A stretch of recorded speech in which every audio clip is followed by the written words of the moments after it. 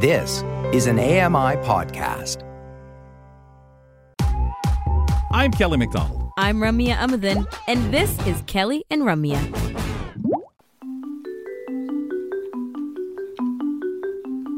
Audio entertainment and accessible technology are increasingly important in our lives. I'm Mike Feir, here to help you make the most out of your devices. We'll share tech tips and product reviews. Plus, I'll steer you towards the best accessible games, audio dramas, and podcasts. We'll talk about it all here on Kelly and Ramya. So if I'm remembering correctly, we're now into fourth week of anything Apple. Is that right, Mike? Pretty much, yeah. This is week 4. And, okay. I'm still waiting for those iPhone deals from Rogers. Oh, I'll forward you some of my emails.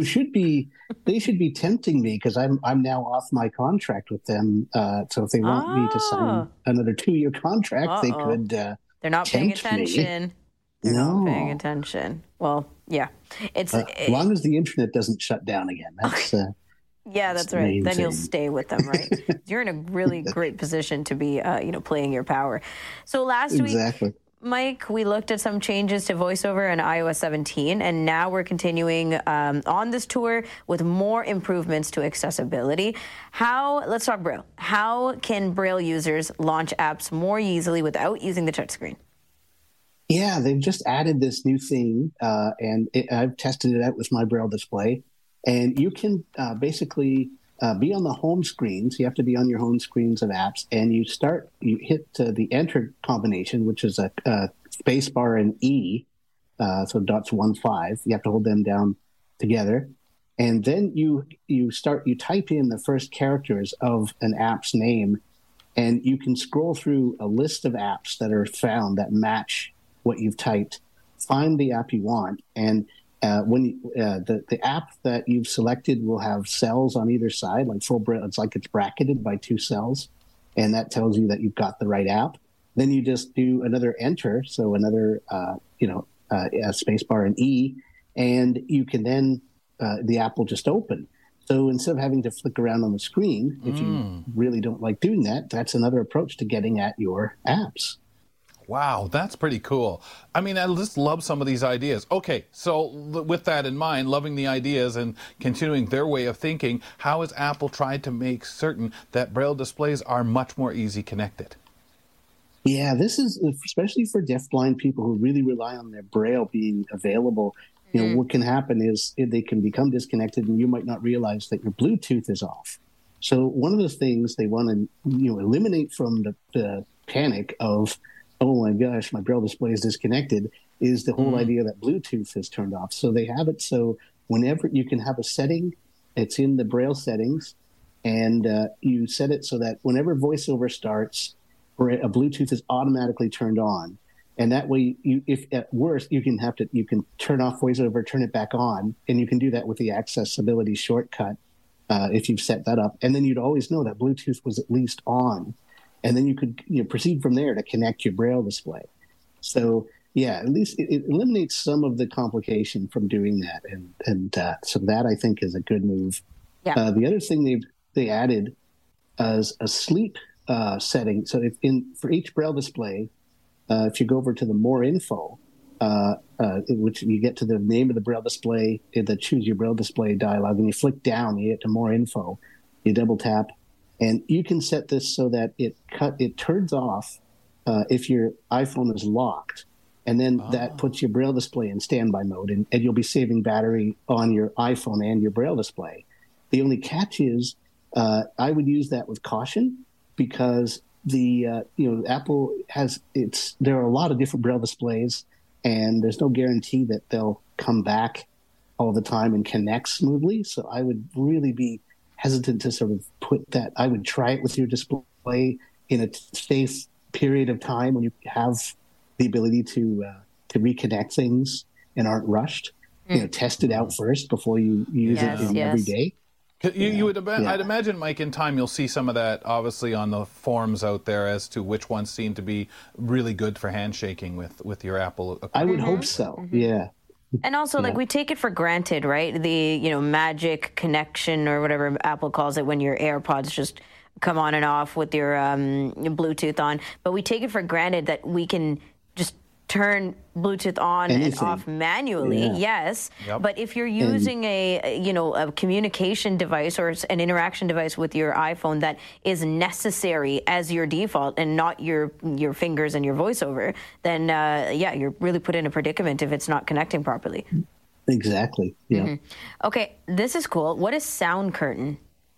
Yeah, Sound Curtain is like Screen Curtain for Braille users. So basically what this does is, you might be deafblind and using Braille and being on a Zoom meeting, and you might not realize that your iPhone is playing an annoying sound, right? And you'd have no idea because you can't hear, right? And everyone else is annoyed, and you're like, what, right? You or your private information is going out there. Me? Yeah. I did what? Or music or something, right? So this basically shuts off all sound when you activate this, including voice-over speech. So don't do this lightly, right? It warns you of this in advance. So when you try and activate it, it'll say, "Are you sure this is what will happen?"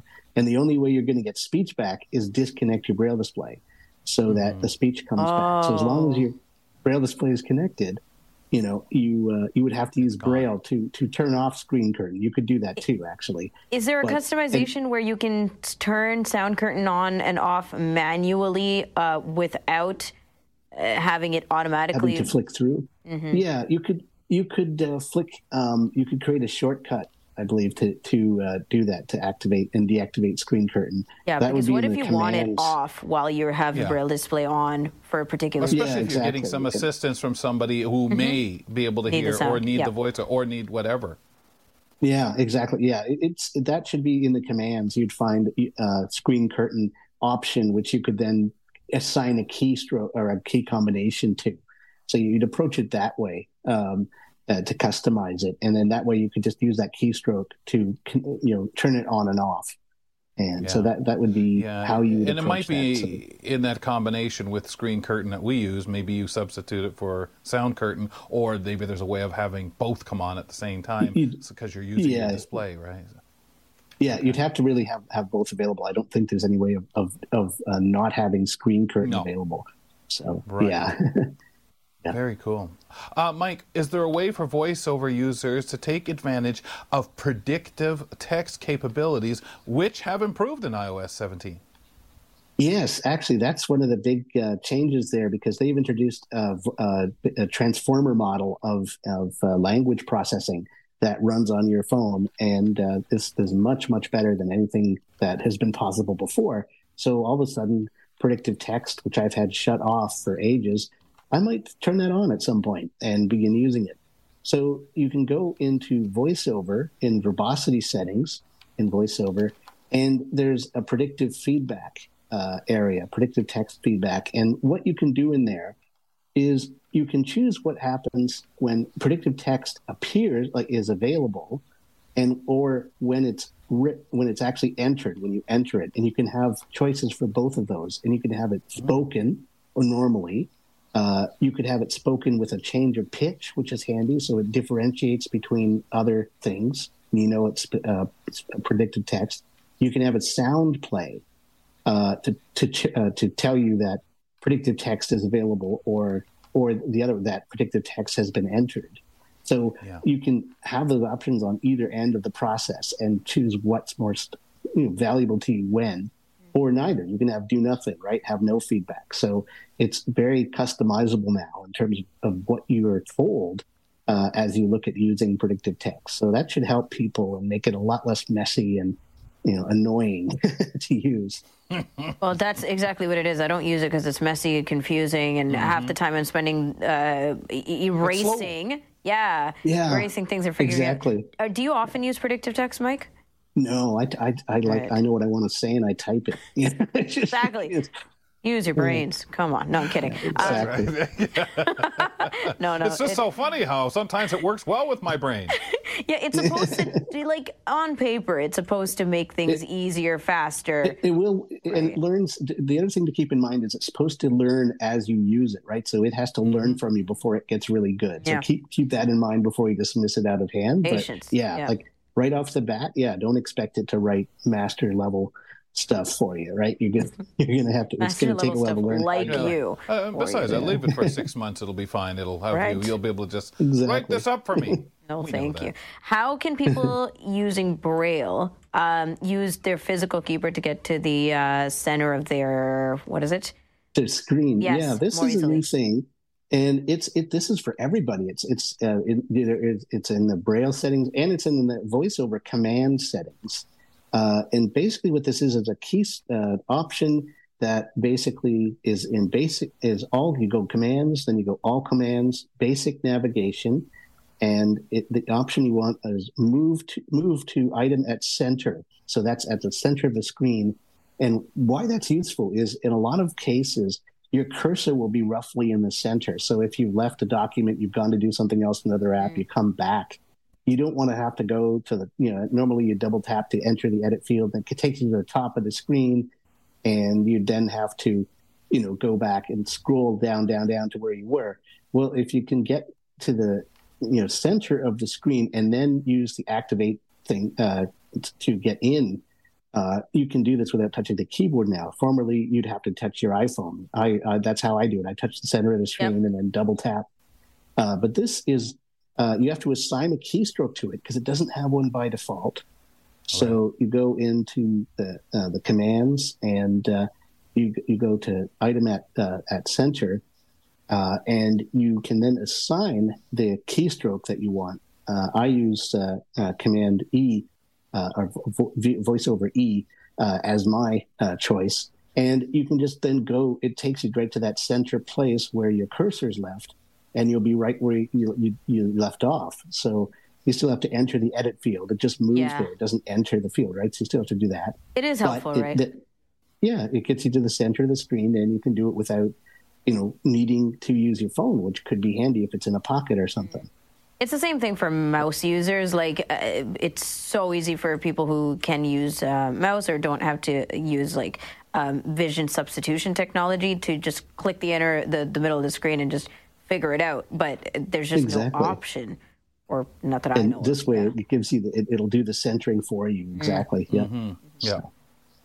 Yeah. Very handy. Okay, cool. Well, we're going to wrap there. And are we continuing to talk iOS next week? Is there anything more you want to tell? We're getting awful close to Halloween, and I think it's time to switch gears for a bit. Yeah, so I felt it. Do that. I felt it in my bones, Michael. I think into your skeletal bones. Would that be? Uh-huh. Yes, we have a triple Halloween, at least 3 weeks here of spooky stuff to unload on people. So every year we step it up during the summer audio entertainment fun and the Halloween audio entertainment fun. Absolutely. Awesome. Everything minus playing the actual stuff on air. Thank you so much, Mike. We'll talk to you next week. Alrighty. Mike Feir joins us on Thursdays weekly for Tech Talk or an audio entertainment talk. And all of these new capabilities we talked about for the new iOS 17, can be found there. It's available when you update your iPhone. A lot of the settings and commands and different verbosity features and Braille features and such were discussed today. So, as I say, use the search feature on your settings so you can continue exploring. Hello, I'm Sean Priest. Join me monthly for Sean of the Shed, where I introduce you to all the technology that can be so useful to us as blind or partially sighted people. Find Sean of the Shed wherever you find all your podcasts.